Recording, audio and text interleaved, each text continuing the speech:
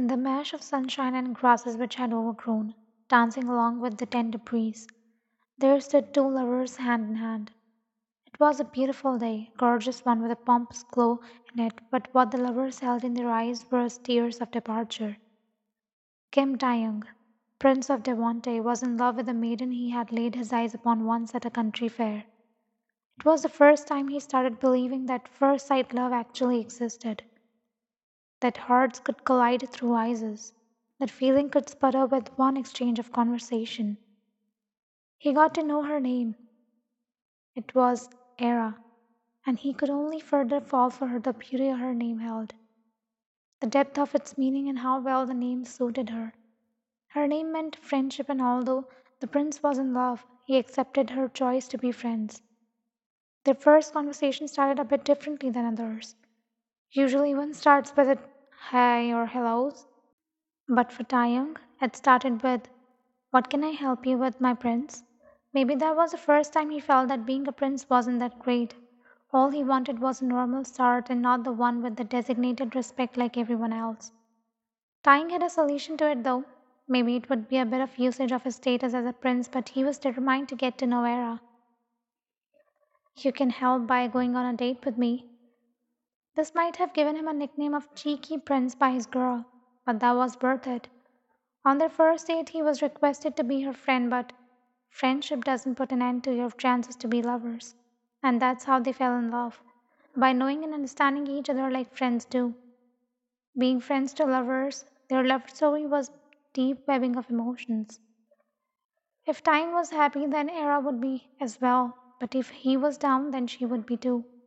The time they spent together under the starry night sky, under the bright, never ending stretch of blue morning days, beside the stream of the prettiest side of the Hemington Cliff, or inside of Era's little garden, was far more meaningful than other worldly things some rich people would do. Tying had it all: wealth, love, happiness, and family. But he didn't see the darkness which was approaching his love life. It started on a normal morning. His father, the king, had called him in and asked his approval for the marriage he had planned for his son with the princess of Yokul. It was the ultimate crash of reality over Taeyong. He was so in love with Hera that he happened to forget about the possibilities of these moments in his life.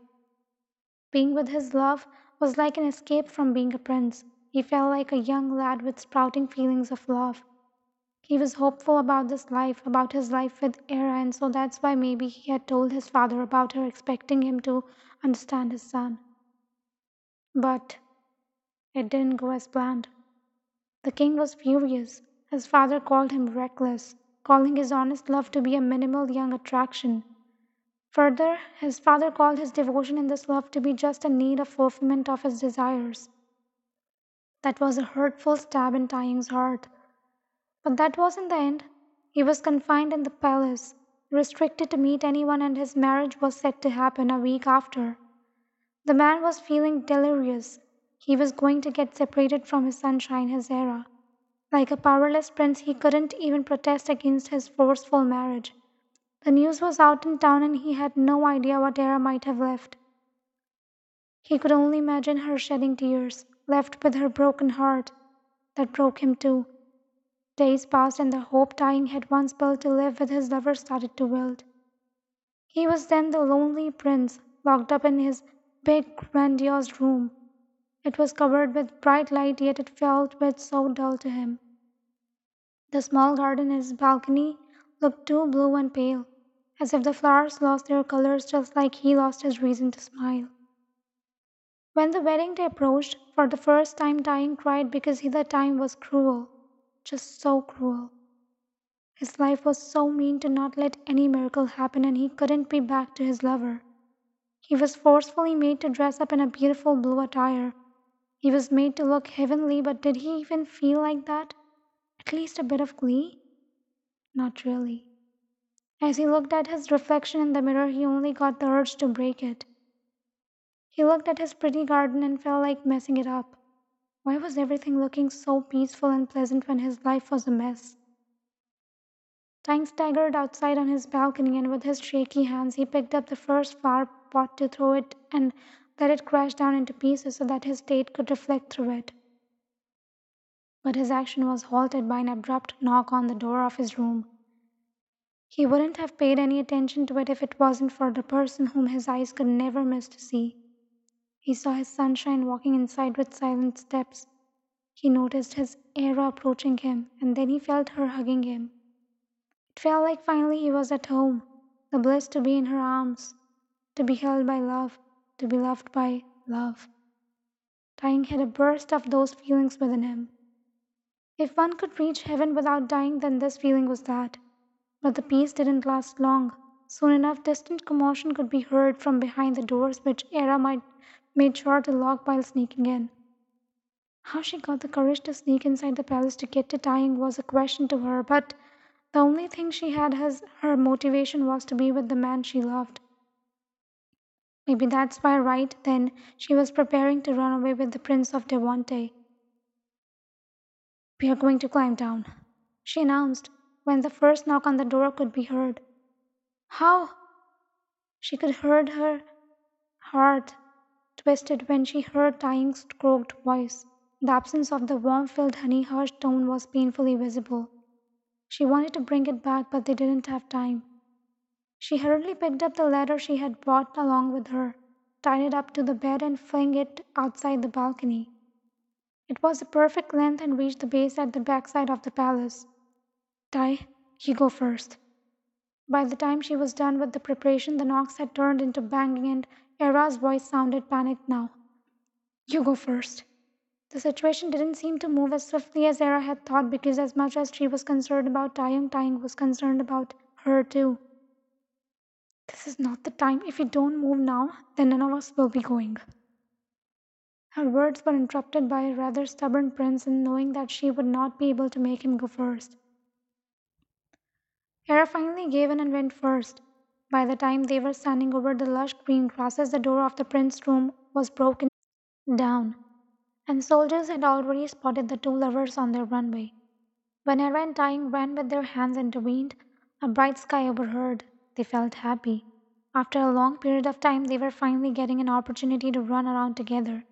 Just the only difference was, before they had a hope to return back and meet each other when a new day started. But today, they knew that it wouldn't be the same anymore. What would be coming ahead was unknown, but the two lovers knew that tomorrow wouldn't be there for them. That's why, with the royal soldiers chasing them behind, they had ended up near the pretty cliff where they visited very often. When their feet halted, there still wasn't a sign of any other presence than Tying and Era. With hands held in one another's, a final exchange of decisions took place. Both their hearts knew that without one another, it wouldn't be able to beat, so they decided to let it stop beating together. As the first neighing of horses approached them, Tying's hand tightened its grip on Era's. He gulped down the lump formed in his throat and with the shakiness exhaled his breath to calm his nerves. Then with a pretty smile he spoke, his hope filled with words. "I hope we meet again." The strong gallops could be clearly heard now. The two lovers were spotted and the royal soldiers were shouting out, "Get the prince!" But none of the two cared about it. They stared in their eyes along with the same amount of beauty held in their smiles. The warmth radiating from them was the envelope of true love. "You'd be the only one." Era whispered out her answer, which was able to bring back the brightest clean Tying's face he was lacking previously. Then, with the final nod to themselves, the lovers stepped forward to the empty hollowness which embarked them into the embrace of its darkness, gave freedom to their misery, and made it possible for them to meet again, in a life where their love would be acceptable. Maybe that's why Era was walking towards dying again, with the flashes of her past life and happy tears in her eyes. Her white wedding gown was grasped tightly in her hold as she quickened her pace. Then, once she was back in Tying's embrace, she looked into his eyes and mumbled out the words which would confirm his last hope in this past life. "We met again."